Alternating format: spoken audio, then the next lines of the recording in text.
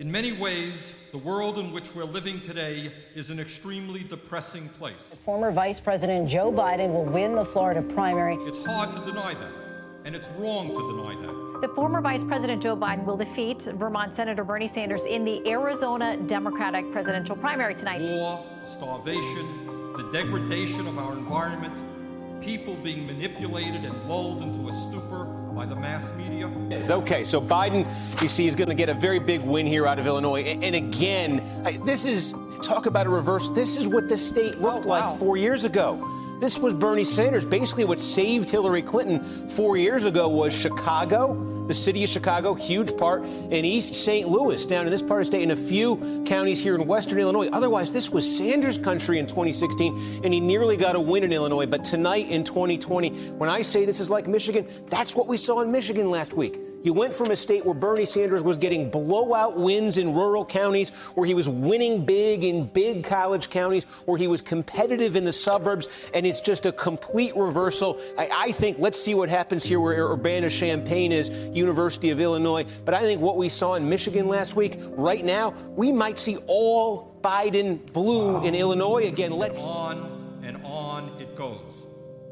But if we become depressed, overwhelmed by the obstacles in front of us in creating a world of sanity, of joy, of compassion, then we become part of the problem, another obstacle that others who are prepared to be socially and politically active will have to overcome. During the 1960s, when Martin Luther King Jr. and the people in the civil rights movement stood up to the bigots and the power structure who were denying Americans their basic human rights, they sang a song on marches, on picket lines, and in the jailhouses. A song which became a symbol of hope, a belief that one day we shall overcome, and that on this earth there will be peace, there will be justice, there will be human brotherhood.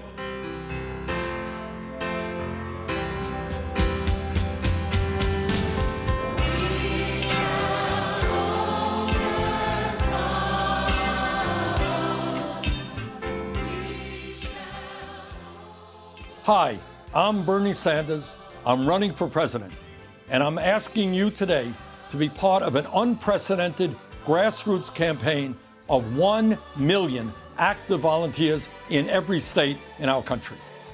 Our campaign is not only about defeating Donald Trump, the most dangerous president in modern American history. It is not only about winning the Democratic nomination and the general election. Our campaign is about transforming our country and creating a government based on the principles of economic, social, racial, and environmental justice.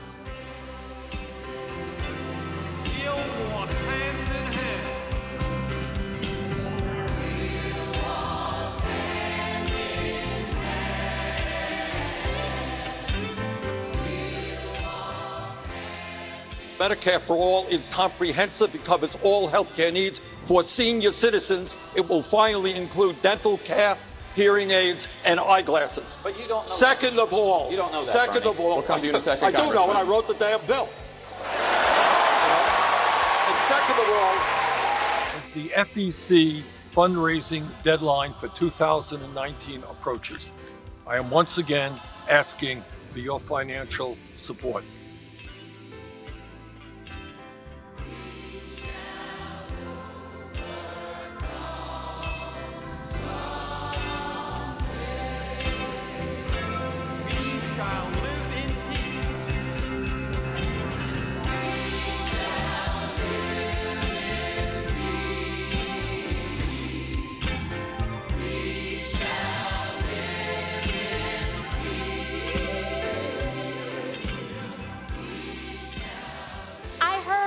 of a man by the name of Bernie Sanders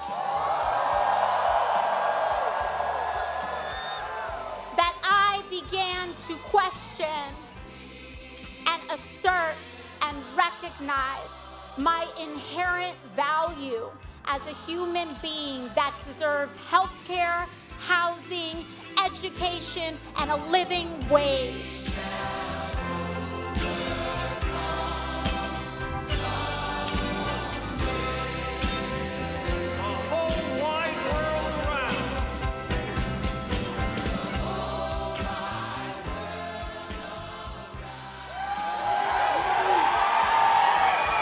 I think all of you know we won the popular vote in Iowa. We won the New Hampshire primary. And according to 3 networks in the AP, we have now won the Nevada caucus.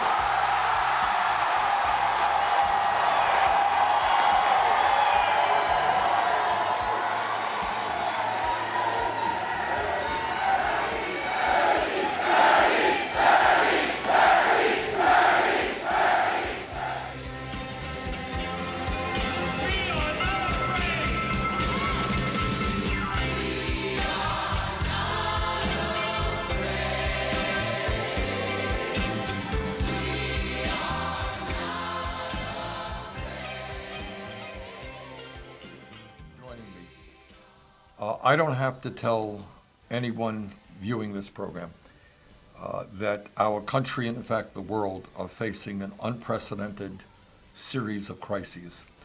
We're dealing with the coronavirus, which is spreading throughout this country and throughout the world.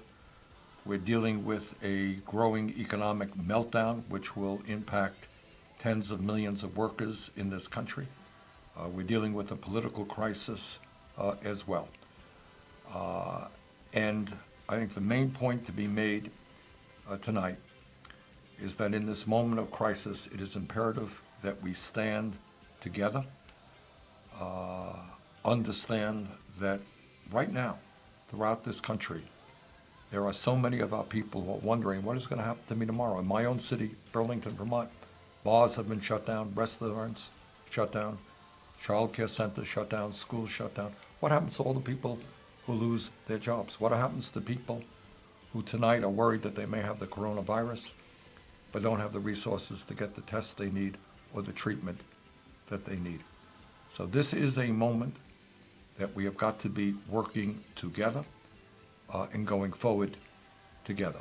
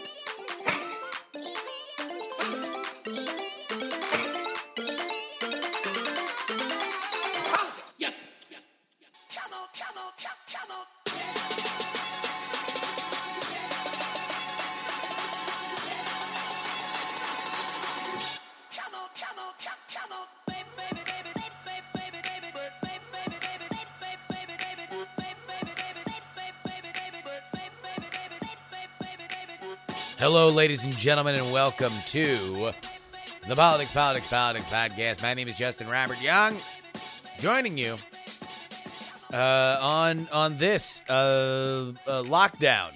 I don't think that I was officially locked down the last time that I spoke to you guys on the main feed on Friday, but now that is the case. Here on Wednesday, March 18th, I am one of 6 million people in the Bay Area, including San Francisco, San Jose, and where I am out in the East Bay, the Oakland area.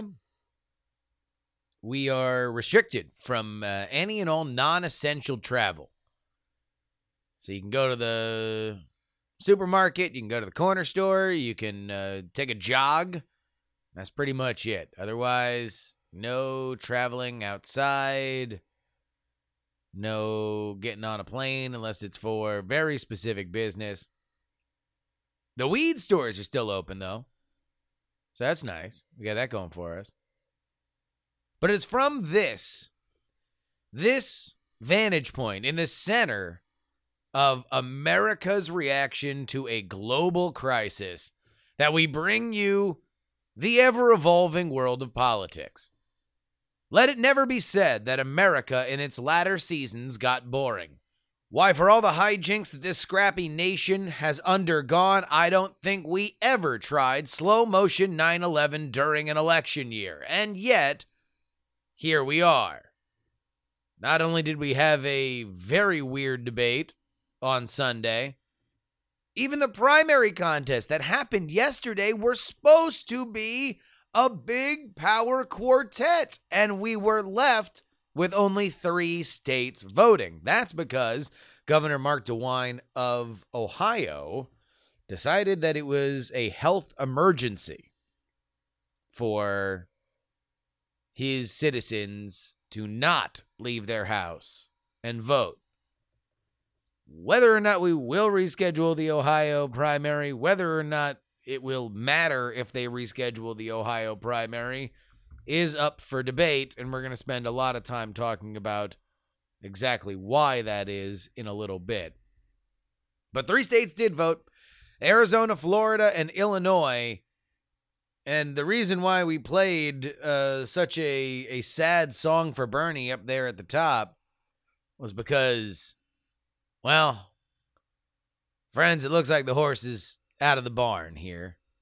Let's go ahead and start with Arizona. It was the last state to close its polls, but really it was the closest state of the night. Joe Biden wins 43.6 to 31.7. It demonstrates yet another clear trend that has existed throughout this election, and that is that Bernie Sanders has a voice to move Latinos, specifically Mexican Americans, all throughout the country. But Arizona is a border state. They came out for Bernie here, just not enough to really bring it even to a single-digit loss. And guys, that's the good news. If you're a Bernie fan, congratulations. That was the good news.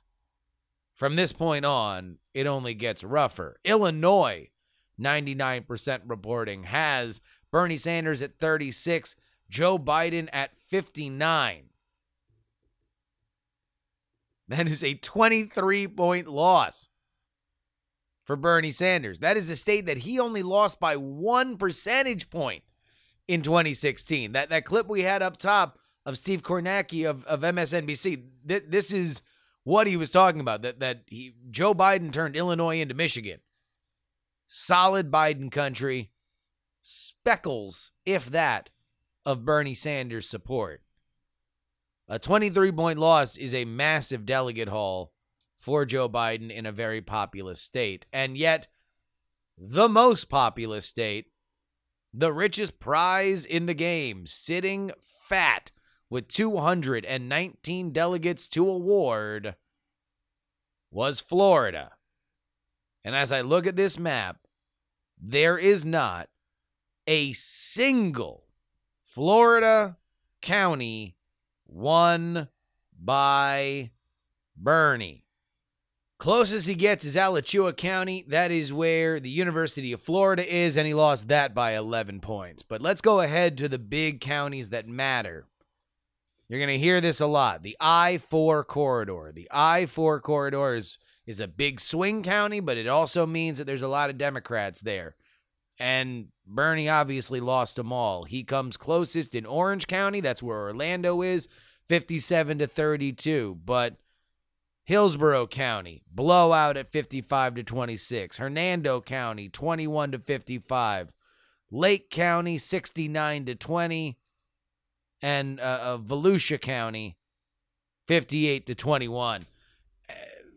The I-4 corridor matters a lot, mostly because in a world where an excited Republican base turns out in the general, that's pretty much all of Florida, except for that one little tie that goes from, Tampa to Daytona, effectively. But if you are a Democrat, to even get to the level where the I-4 corridor matters, you gotta blow out these 3 counties. I know you guys are sick of me saying it, but let's go to the results right now. Miami-Dade County, Broward, West Palm Beach. This is where Democrats live in Florida. It is a traditional stronghold. It is a stronghold that will turn out for you with the right candidate. Last night, that candidate was Joe Biden. Joe Biden in Miami-Dade County, 61-22. In Broward County, 67-19. And in Palm Beach County, 69.6 to 15.9. These are not sustainable margins. You had to cut into there. You had to be, look, yes, these 3 counties in general are moderate Democrats. They're not super liberal, at least on the scale of, let's say, California. But they are reliable and they are pragmatic. And last night, they said this contest is over. And even at the most charitable, it's going to be hard to disagree with them. Bernie listeners, I'm going to tell you what you already know in your heart. This is done. And for this reason. As it stands right now, Joe Biden leads Bernie Sanders 1,173 delegates to 881. Biden only needs 1,991 to win. And not only would it take a tremendous reversal of this race to switch things, but Bernie's also running out of time, and we don't even know exactly what that schedule is going to be. So I'm going to flip this over and talk about the Bernie side in a second. But before I do, I want to make one thing very clear. The head of the Democratic National Committee, Tom Perez, is a feckless coward, and it would be tremendous for that party and for those that care about this party if some degree of leadership was shown one way or another. Here's what I'm talking about.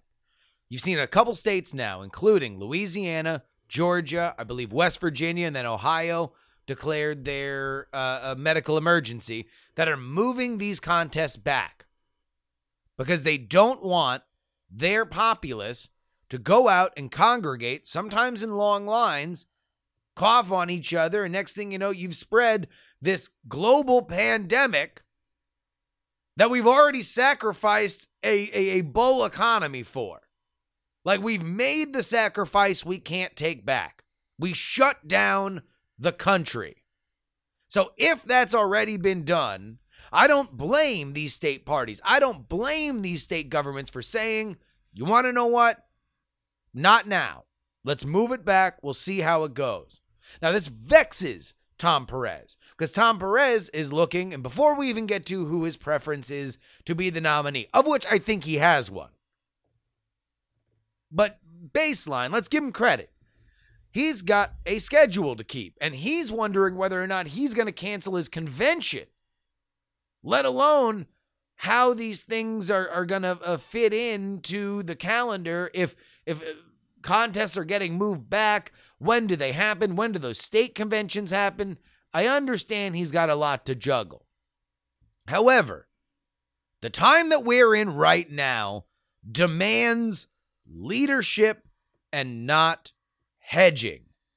Tom Perez this week said it would be his great preference if these states kept their contests going. That's unacceptable. You're the leader of the party.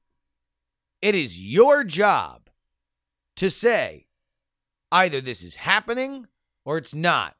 He said, it would be great if everybody from here on out did mail-in ballots. He knows that that's not feasible. He knows better. It's a PR stunt.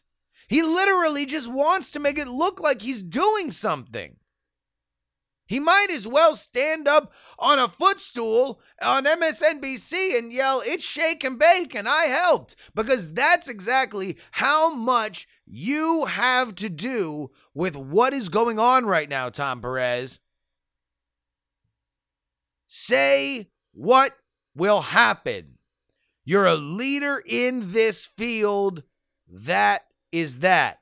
I personally think they should delay stuff. Combine it into some kind of super primary, even if it's 2 weeks before the convention.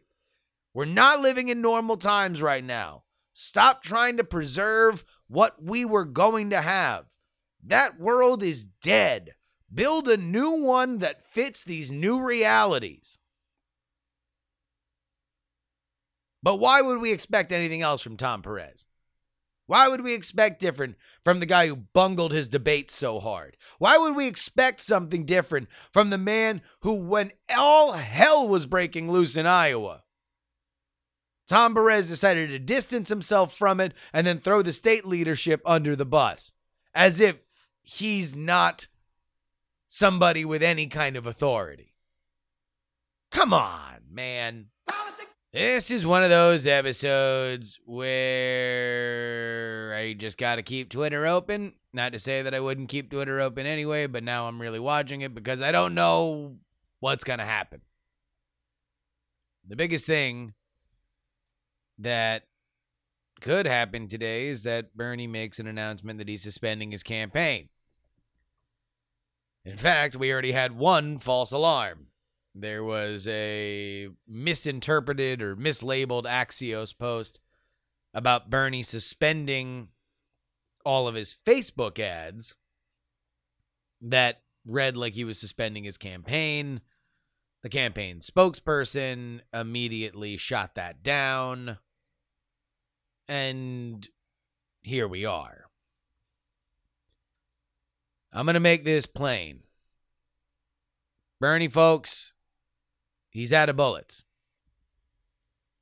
This is the realization that you took your last best shot and we are where we are. There was a one-on-one debate. Didn't really do anything.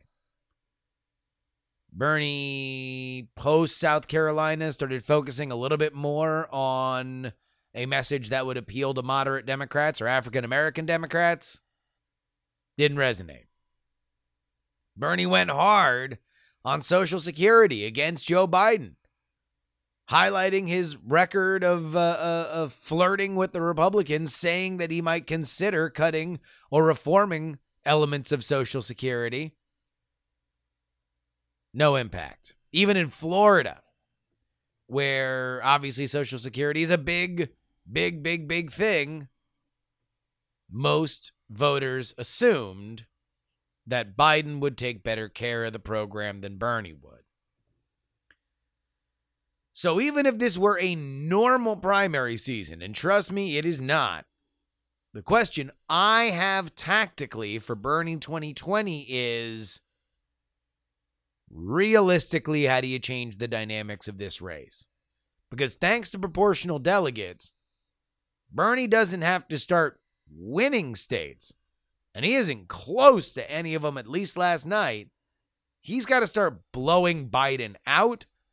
And that seems very unrealistic.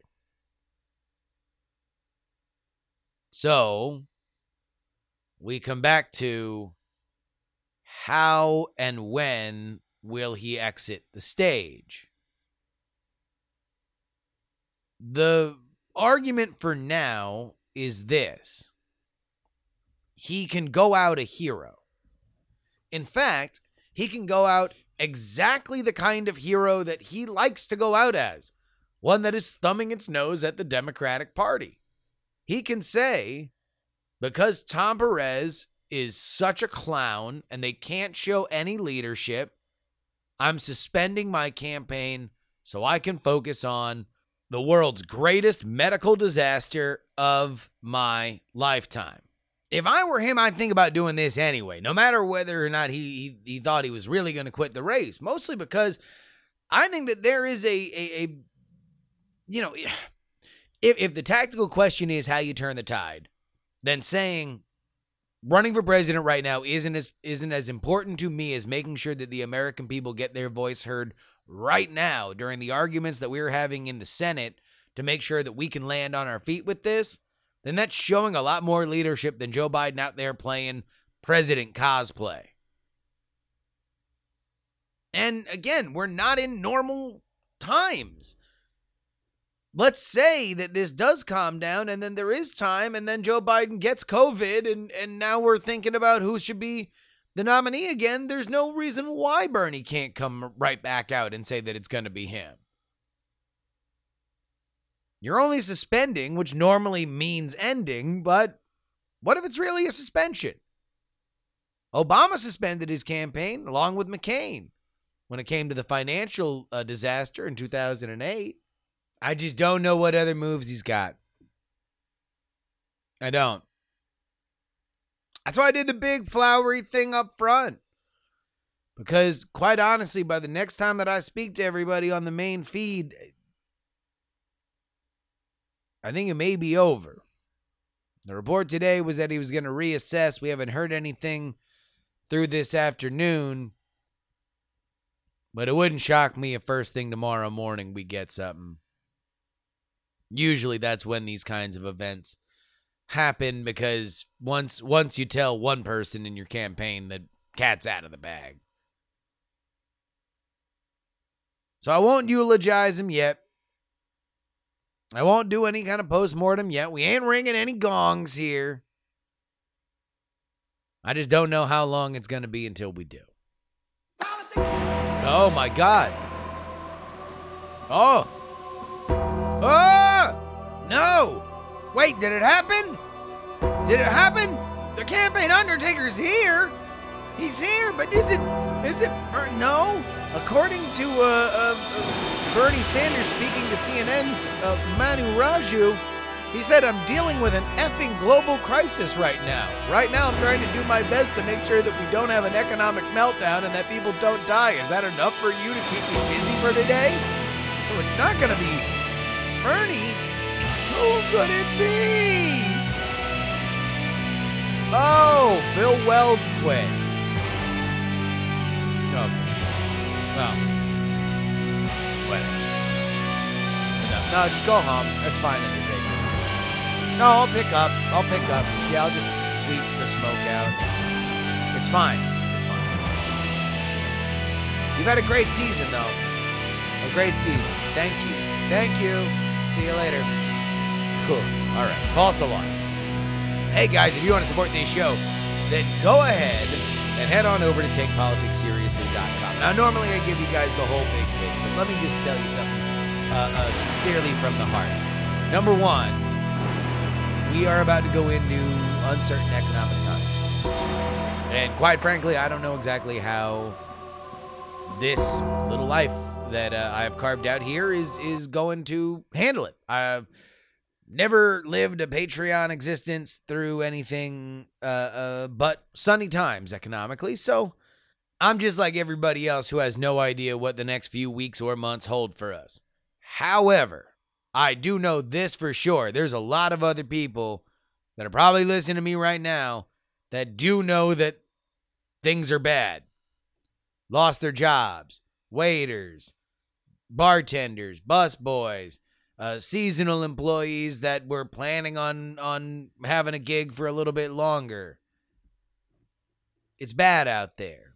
I don't begrudge anybody if you got a reshuffle budget and you know, for whatever reason, you know, paying for this thing is not in the cards. I totally get it. Please know that I'm thinking about you. Please know that I care about each and every one of you that are listening. If for whatever reason you do feel like things are comfortable and you want to support stuff like this, then please go ahead, TakePoliticsSeriously.com. That does mean, though, that we have some Pete gear to give away. The Campaign Undertaker rewarding those that gather the wreckage some of the campaigns that ran. Pete was the giveaway this week, and the gear goes to Isaac R., John R., and John M. You guys have all won. Go check your comments on the post last week. And if you're just listening to this right now, then go ahead and just email me a good mailing address, theyoungamerican@gmail.com. But the giveaways don't stop. We had a big rush on these. So we're going to keep it rolling. The next person to drop out in chronological order was Amy Klobuchar. You want some Kloby merch, then go ahead and write GONG, G-O-N-G, on this episode of the podcast. And I'll get you guys anything that I have, clearing out the vaults of all the Klobuchar stuff. Our guest today is Elizabeth Cohen. She's a professor of political science at the Maxwell School of Citizenship and Public Affairs at Syracuse University. I remember that. Her book is Illegal: How America's Lawless Immigration Regime Threatens Us All, and it is out now. You can go get it right now. And you can listen to it right now. Welcome to the show, Elizabeth. Thank you so much. All right. Citizenship, obviously something that is, in many ways, kind of predates the concept of America, but plays such a pivotal role here, specifically in an age where we are very focused on immigration. I always like to go back to what the place where we want to frame this conversation. So, in terms of American citizenship becoming a political issue, how far back do we go? Oh, in some of my research, I've really discovered that it goes all the way back to the founding. There have been disagreements about who was really entitled to citizenship, both with respect to people coming from outside the boundaries of the nation, with respect to loyalists who fought against the founding of the nation, and with respect to lots of people born inside the borders of the United States, who many thought were not qualified to be citizens. So this idea of discriminating, and I use that word in both the pejorative sense and in the non-pejorative sense of drawing distinctions, is, I think, just inextricably bound up with the idea of being a nation state. Is part of that because we are a newer nation relative to world history, and the fact that we are obviously a nation of immigrants, both at our founding and certainly through every boom period we've ever had in this country?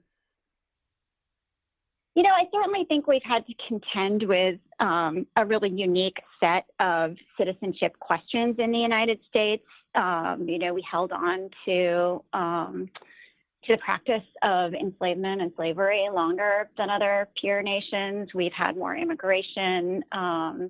So, on one side of the equation, we've exhibited an interest in excluding people from the rights of full citizenship at every point in the history of the country. But we're also, in my mind, the country that kind of invented really full naturalization, the laws that allow people who weren't citizens at birth to become full citizens.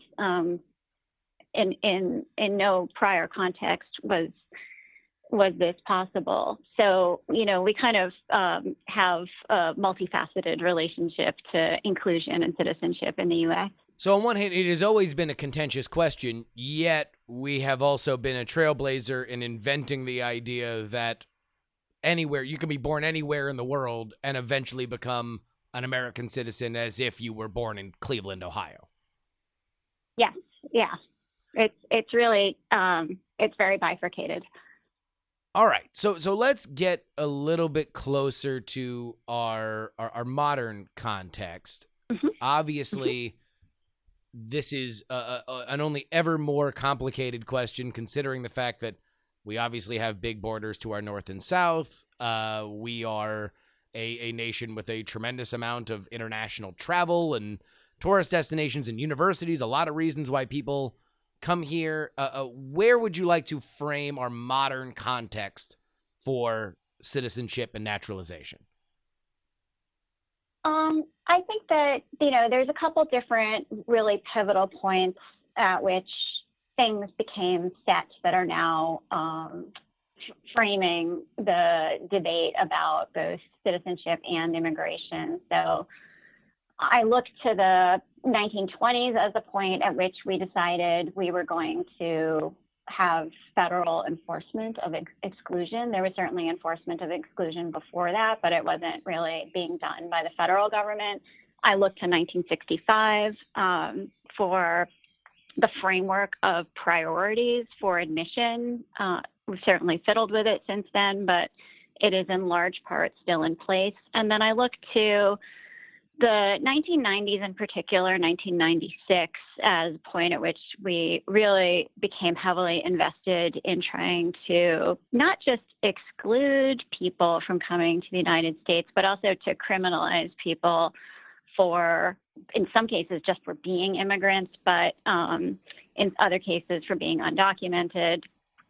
And so I think, those are some framing or some really pivotal moments that led us to the place we find ourselves in today. So let's get into the more modern one. Let's get into 1996. Obviously, like I mentioned before, there's a lot of reasons why people would want to come to America. And then I would add on top of that, very obviously, the fact that we have had a fairly stable economy, specifically compared to nations around the world. There are jobs to be had. Where does the political motivation to criminalize undocumented immigrants come from? Where do we start to see that? Sure. I mean, I think that is there are multiple things feed into that. What you're seeing in the 1990s is something I think people think is a little bit newer, but a really long-standing campaign on the part of white nationalists, by which I mean people who wanted the United States to be a whiter and at that point more kind of European nation, who were looking for different avenues to exclude people that they perceived were not white. Whiteness is, of course, a malleable concept.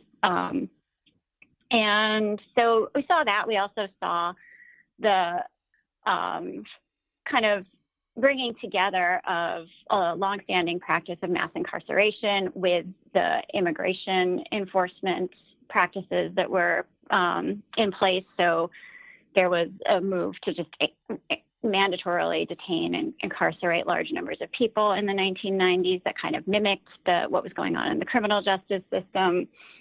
And then I think there was a campaign on the part of people who maybe don't qualify as white nationalists, but were definitely nativists, looking to capitalize on fear, in many cases, really unfounded fear. And so it all comes together in the 1990s to support the passage of a couple of laws that now allow mass incarceration of immigrants. In some cases, we're not just talking about undocumented immigrants, but we're talking about people who are lawfully present.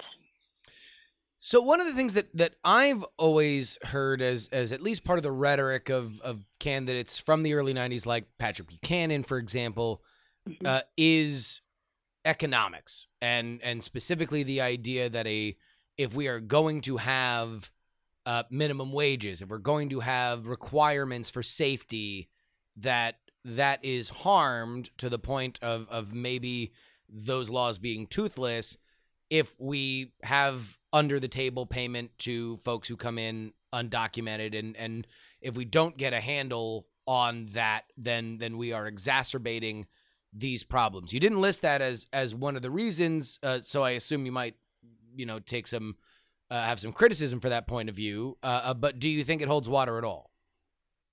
I mean, so one of the difficult, challenging things about working on immigration is that you have to work against a lot of things that people cling tightly to because they're intuitive. And the arguments that you just cited, and I'm going to kind of pull two out that I think are pretty closely related, having to do with wages and then employment. Those I hear all the time, that surely it must be the case that having lots of immigrant workers, even undocumented immigrant workers in the country, depresses wages, and surely they are taking jobs that would otherwise be available to U.S. citizens and would be better jobs if they were held by U.S. citizens. And, you know, those are intuitively attractive propositions. They also are utterly unsupportable by data. We've had multiple studies done in a variety of different ways trying to look at the effect of having immigrant labor in the country.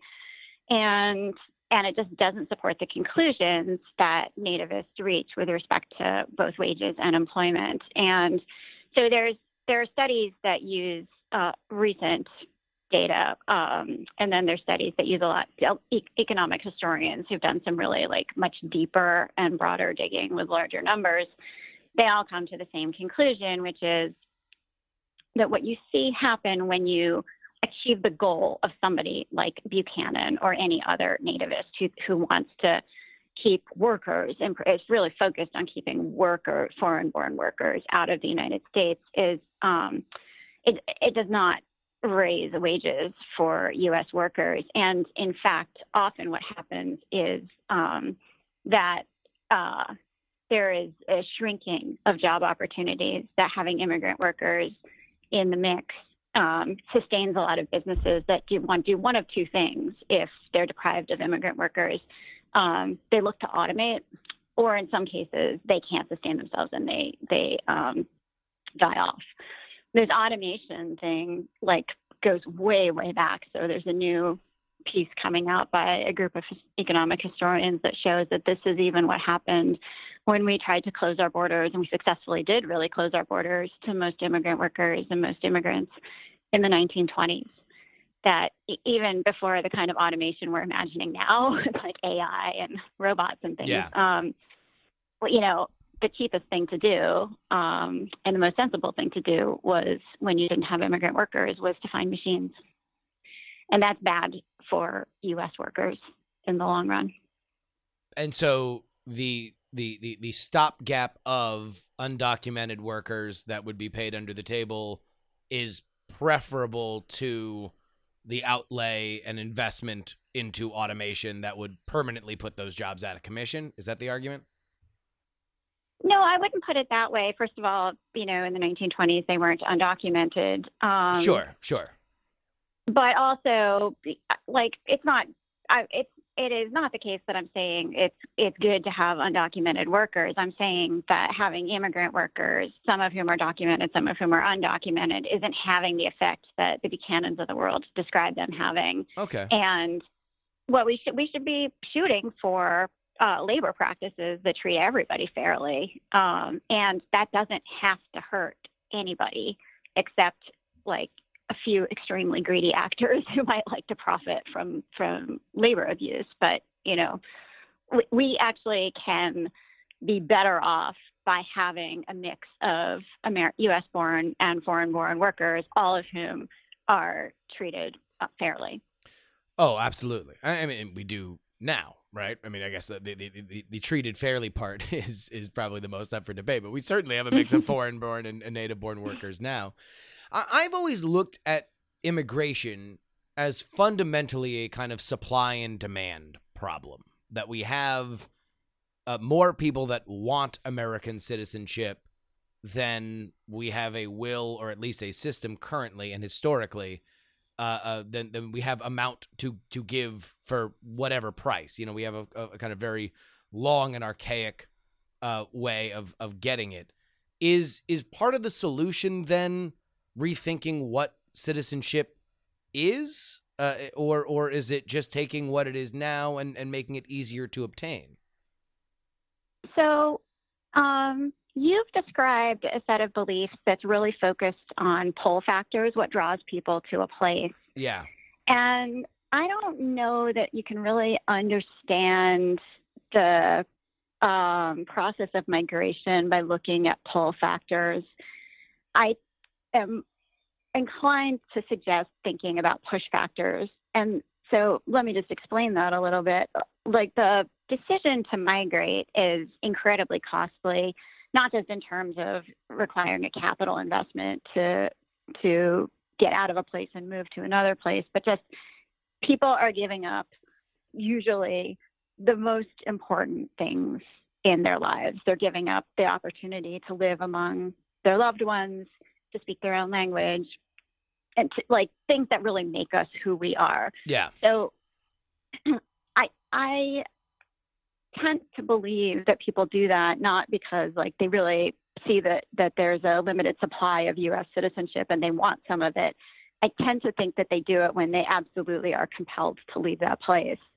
And certainly people are going to try and go to a place where they think they can be safe and can raise their families and be sustained. And that may be the United States for a larger group of people than any other particular place. But they're being pushed. And we know they're being pushed because we can see moments when numbers go down. And, like, you know, the number of people trying to enter the United States without papers or even enter the United States from a particular place goes down when circumstances in that place improve. We see this, you know, very starkly with Mexico.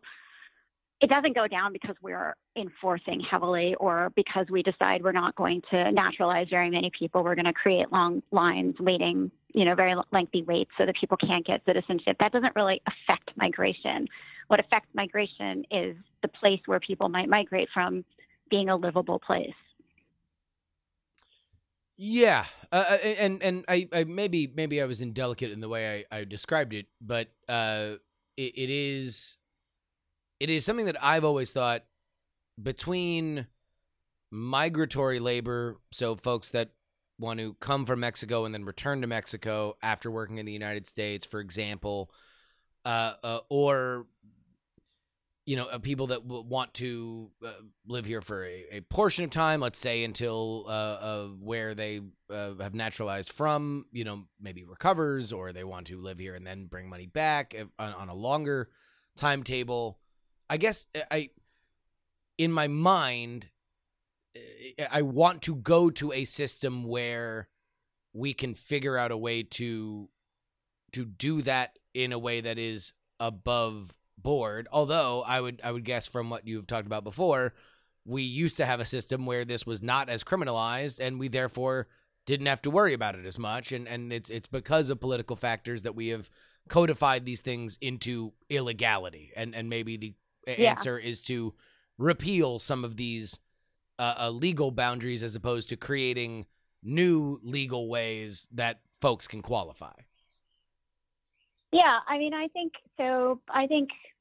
certainly the distinction between somebody who's present legally and somebody who's present illegally is, like, relatively new in U.S. history. It dates back, again, to the 1920s. We didn't start penalizing people for being in the U.S. without papers until 1929.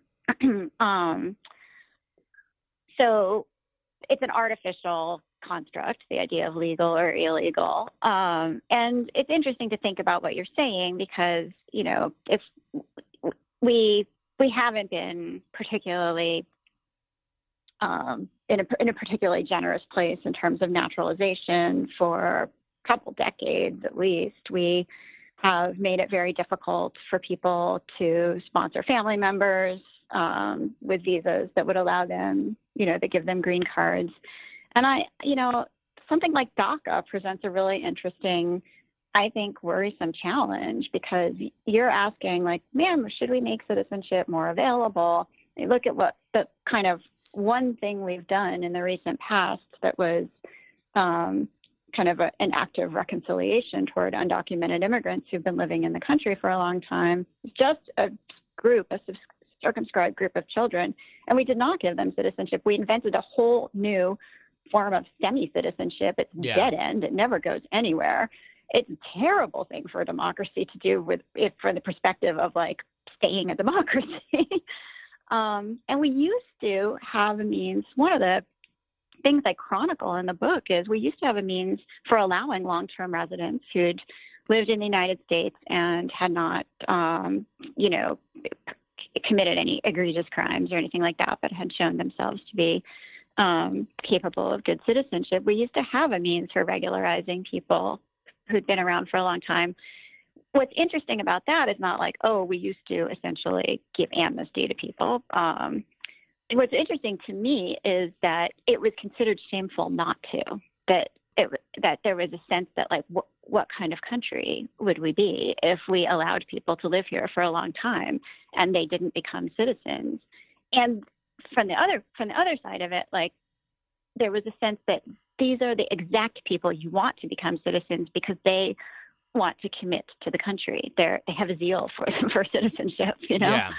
So, things have changed. That is something that I've noticed in terms of watching, specifically as immigration has come more to the fore over the past 5 years or so, that even for immigration hawks, like the build a wall crowd, that is something where you can be hard edged on, of like, hey, we need to lock down this border to just reestablish law, right? That is a theoretical concept that you can be rigid on, when Carlos, who works at the deli, who's the father of Maria, who you went to school with since you were a kid, is being dragged off in handcuffs. Now it becomes a neighborhood issue, right? And that's bad. You don't want a pillar of the Jenga that is our own little fabric of society to be ripped out. But theoretically, even that might even affect people who have a rigid ideological position, which, I mean, to me, just always, I always thought that, like, this is a ripe kind of bipartisan issue to at least understand that. I mean, because both sides seem to think that we have a broken system. Nobody seems to want to agree on exactly how it's broken and how to fix it. Yeah, I mean, certainly, it is well known that people react differently to violence in the abstract and violence that they're present for. So the violence of a deportation in the abstract might feel like, yeah, law and order, to somebody who is is really anti-immigrant, and might feel like kind of perplexing and sad and disruptive in their day-to-day lives. And you can see lots of evidence of this in the towns where ICE has conducted some of its biggest raids. There's ambivalence, even among people who, might have been Trump voters or might be really towing the law and order line, just because they can see the violence, the unfairness, and because their own lives are then disrupted. So I saw an interesting piece that compared what had happened in Mississippi recently, a big ICE raid, to a natural disaster, because it just sweeps away part of the foundation of the community. It is kind of, it's like a man-made rapture. It's just all of a sudden people are just kind of gone, right? Well, let's talk about that, because politics tends to love the abstract, because the abstract can't hurt them in the way that the present reality can. In my opinion, this has led to a rich American history of very callous, if not racist, immigration policies throughout our history. Is part of this, and let's even bring it up to the modern era where we have tremendous controversies about family separation at the border, is part of this because they are still the abstract. These people are not citizens. They come from countries that are not the United States, and therefore they are not our present pain point in the way that they might be should they make it across the border and now all of a sudden live amongst us. Yeah, I think there's certainly been a lot of success on the right in turning immigrants and dehumanizing immigrants to the point where people have no compunction about supporting practices that are, in some cases, torture. And one of the things I do in Illegal is try and chronicle some of the forms of torture that our immigration regime engages in. So, it's a lot easier to torture people when anybody in a position to stop it, to vote against it, or to put their bodies, in a protest or anything like that, don't view the people being tortured as human. So that's been successful. I also think that these are big bureaucracies, and bureaucracies thrive on abstraction. And so you see numbers, you get a lot of, there's this many people doing these numbers of things. And abstraction is its own kind of dehumanization that distances people from the reality of like, look, we are feeding people, mothers with children, one bologna sandwich for several days. Pregnant women are being thrown into hot vans and driven around pretty rough rides. This is not stuff that I think that people could really countenance if they had to face it directly. Not everybody. There are people who could deal with torture up close in this country, but for lots of people, I think the reality of what's going on would cause them to feel compelled to act against it.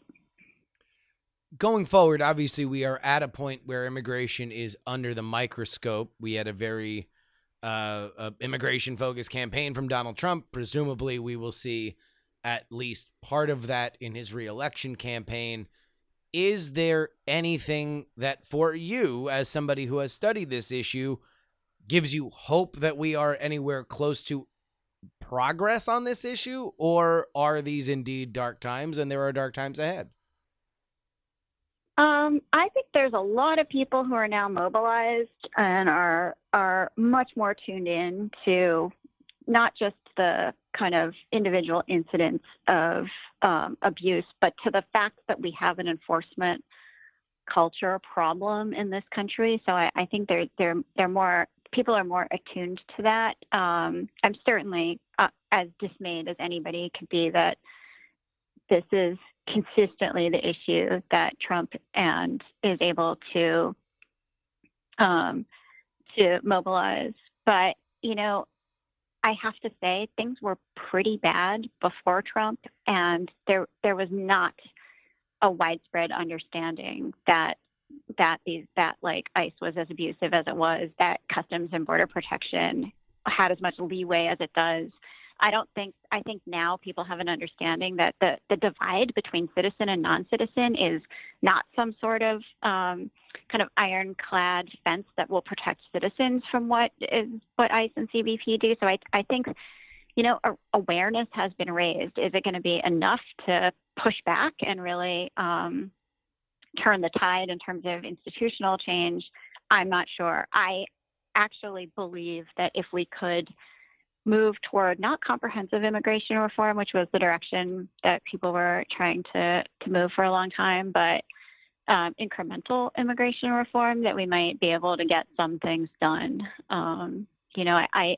Immigration is a fraught issue for the GOP in a post-Trump world as it was pre-Trump, because there are lots of components of the Republican Party that have every reason to be supportive of fairly open and humane immigration policy. So there's some stuff there that we can work with, even if things seem pretty dark right now. Well, I would really, really like to thank you for taking your time out of your day to talk about this with us. Elizabeth F. Cohen is a professor of political science at the Maxwell School of Citizenship and Public Affairs at Syracuse University.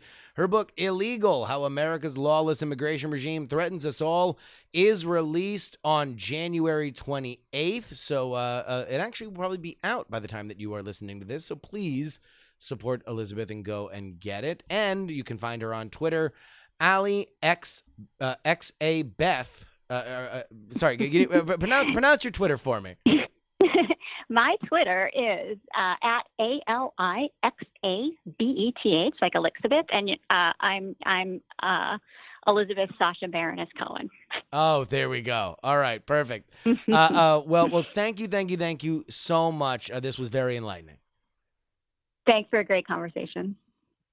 Thank you again to Professor Cohen, who I'm sure is at home teaching students via Skype right now.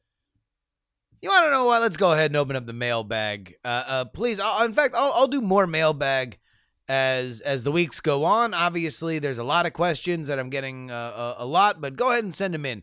theyoungamerican@gmail.com. Again, theyoungamerican@gmail.com. Rishi from Ann Arbor writes, Trump supports handing out upwards of $85 billion back to Americans. So then is Trump a socialist con man who hoodwinked the evangelicals, the bikers, and the thugs to make him think that he's actually a Republican? Well, I mean, giving money directly back to Americans that's a very interesting lane, right? Because theoretically, that's kind of what tax breaks are. Republicans love tax breaks. The government's just going to they're going to hold less of your money. They're going to give money directly back to you. Socialism is more, we're going to do a program that will get you this stuff. So it's like $1,000 back to you is like, here's money, go buy a sandwich, but if you don't want a sandwich, then buy whatever else you want. The socialist response is, we're creating the nationalized Department of Sandwiches. And we will give you a sandwich to make sure that you never don't have a sandwich. And I'm using sandwich as just, good or service. But that's the idea. Obviously, Andrew Yang really got his brand on the $1,000 a month stuff. Obligatory. George Bush gave everybody $300 back in 2008. A line here, but $1,000 a month was Andrew Yang's brand. You got a lot of people saying $1,000. Now Bernie said $2,000 per household last night during his address.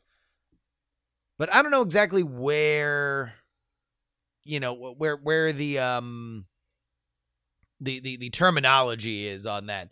The one thing that I'm a little curious about, because there's a lot of this like, oh, there's no libertarians in a crisis talk going on. And I think I get it. We're in free fall. Nobody knows what the hell's happening. We don't know if we're ever going to have our old lives back. We don't know what this new world that's going to grow up after this is going to be. We don't know if this is overblown. We don't know if this is day one of the new normal. And so trying to reinforce our own beliefs is pretty much all we got. Or at least it's a natural instinct. But I'll say this, for as much as, there's a lot of effort now to make sure that we have the luxury of shutting down our economy. You have a strong economy. You have a very rich government. So you have the luxury of doing it.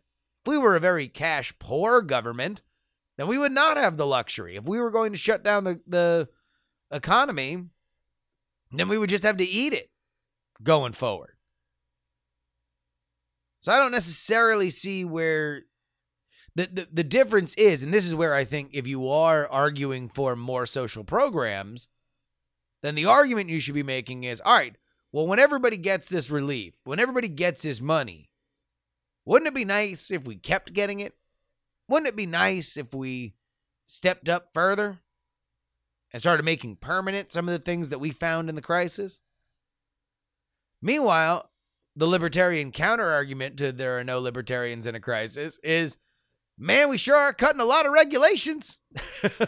when the chips are down, sure are a lot of random laws that are getting suspended.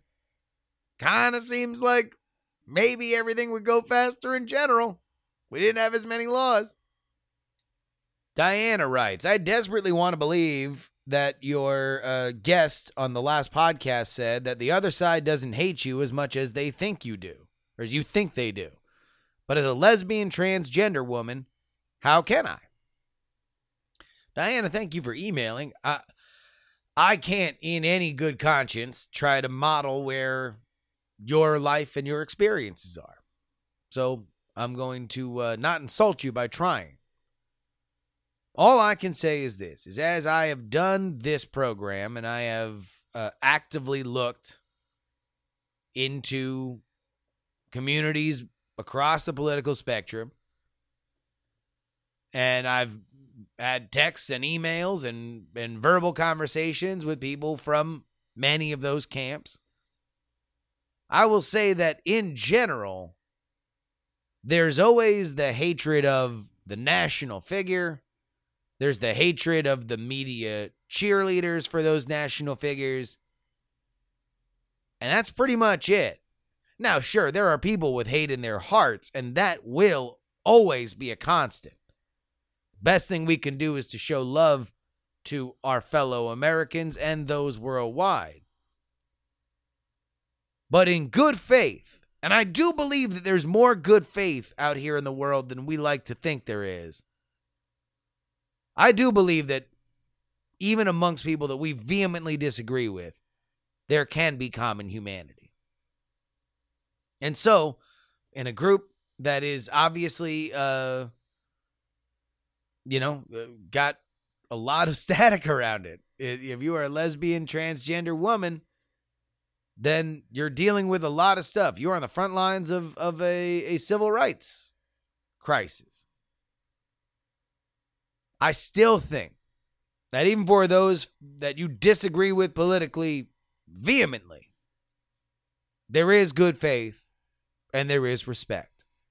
And dare I say it, more specifically, people who might disagree with you, and I don't even know what your politics are. All I know is that you're a lesbian transgender woman. I would bet that no matter where you fall politically, there are people that are diametrically opposed to you that are listening to this saying, I respect Diana. Jason writes, is there any shot of a Biden-Bernie ticket? No. And finally, Stuart writes, is it just me or is the left terrible at politics? Less about the candidates, but their followers. It seems like they have an impossible purity test for everyone and don't know how to coalesce behind a candidate. Watching the loud progressive wing of the left do their best to gut Biden after Super Tuesday, and he was nearly certain to be the nominee, is driving my pragmatic brain nuts. Well, Stuart, no matter what the Bernie people are doing to Biden, it's nowhere near the kind of damage that the establishment of the Republican Party was attempting to do to Trump. I mean, Trump won when the last nominee of the party was calling him a fraud and a failure. His promises are worth as much as a degree from Trump University. Like that was happening. Like there was a concerted effort to try to damage Trump's general election candidacy, and you can think that that's right or wrong, but there's no doubt that happened. The fact that there is a divide between Biden and the progressives is certainly a sign that there is a rift in the party. I also think that it's not the progressives' job to get in line. It's the winning candidate and the winning lane's job to coax them. You know, everybody just thinks that as soon as we're all done fighting, we blow the whistle and we all get in line, and that's a cool thing to say. But it's not guaranteed. And that'll wrap it up for us today. If you want to send me an email, and I will be doing more of the mailbags, please go ahead. theyoungamerican@gmail.com. I want to thank our Titanic $10 tier, Dennis, Brad, Richard, Kilowatt, Darren, Daily Tech News Show, Milkleg, Jay Milius, Paul, Jonathan, The Jen, Nicholas, Adam, Olin and Angela, Zach, Chad, Andrew, Peter, Nick, Frozen, Jim, DL, Lindsay, Steven, Adam, D-Laser, and middle-aged Mike. You want to join their ranks? Head on over to TakePoliticsSeriously.com. You want to follow me? Twitter, Instagram, Snapchat. It's Justin R. Young. Follow me everywhere. Hey, I got a weird podcast, man. I have all this weird creative energy right now with the lockdown and everything. So I decided to do a podcast where I'm going to watch a bunch of Billy Crystal movies from the 90s. It's on my Twitter right now, or it's on my SoundCloud. Go find it if you want. Otherwise, whatever. It's called Crystal. First episode's about when Harry met Sally, and I also talk about disasters that happened in the year the movie got released. So in this episode, we also talk about Tiananmen Square and the Exxon Valdez disaster. It's weird. I don't even know, man. It's an odd thing. So go find it on my SoundCloud. I'm actually going to probably put it on the Jury feed. So if you are already signed up for Jury or Jury Daily, then that's where you'll be able to get Crystal as well. All right. Until Friday, this is your old pal, Justin Robert Young, saying politics has 3 names. And some shows talk about politics, the others, well, they're talking about politics. And still more, man, I heard they were talking about politics today. But this is the only show that talks about 3.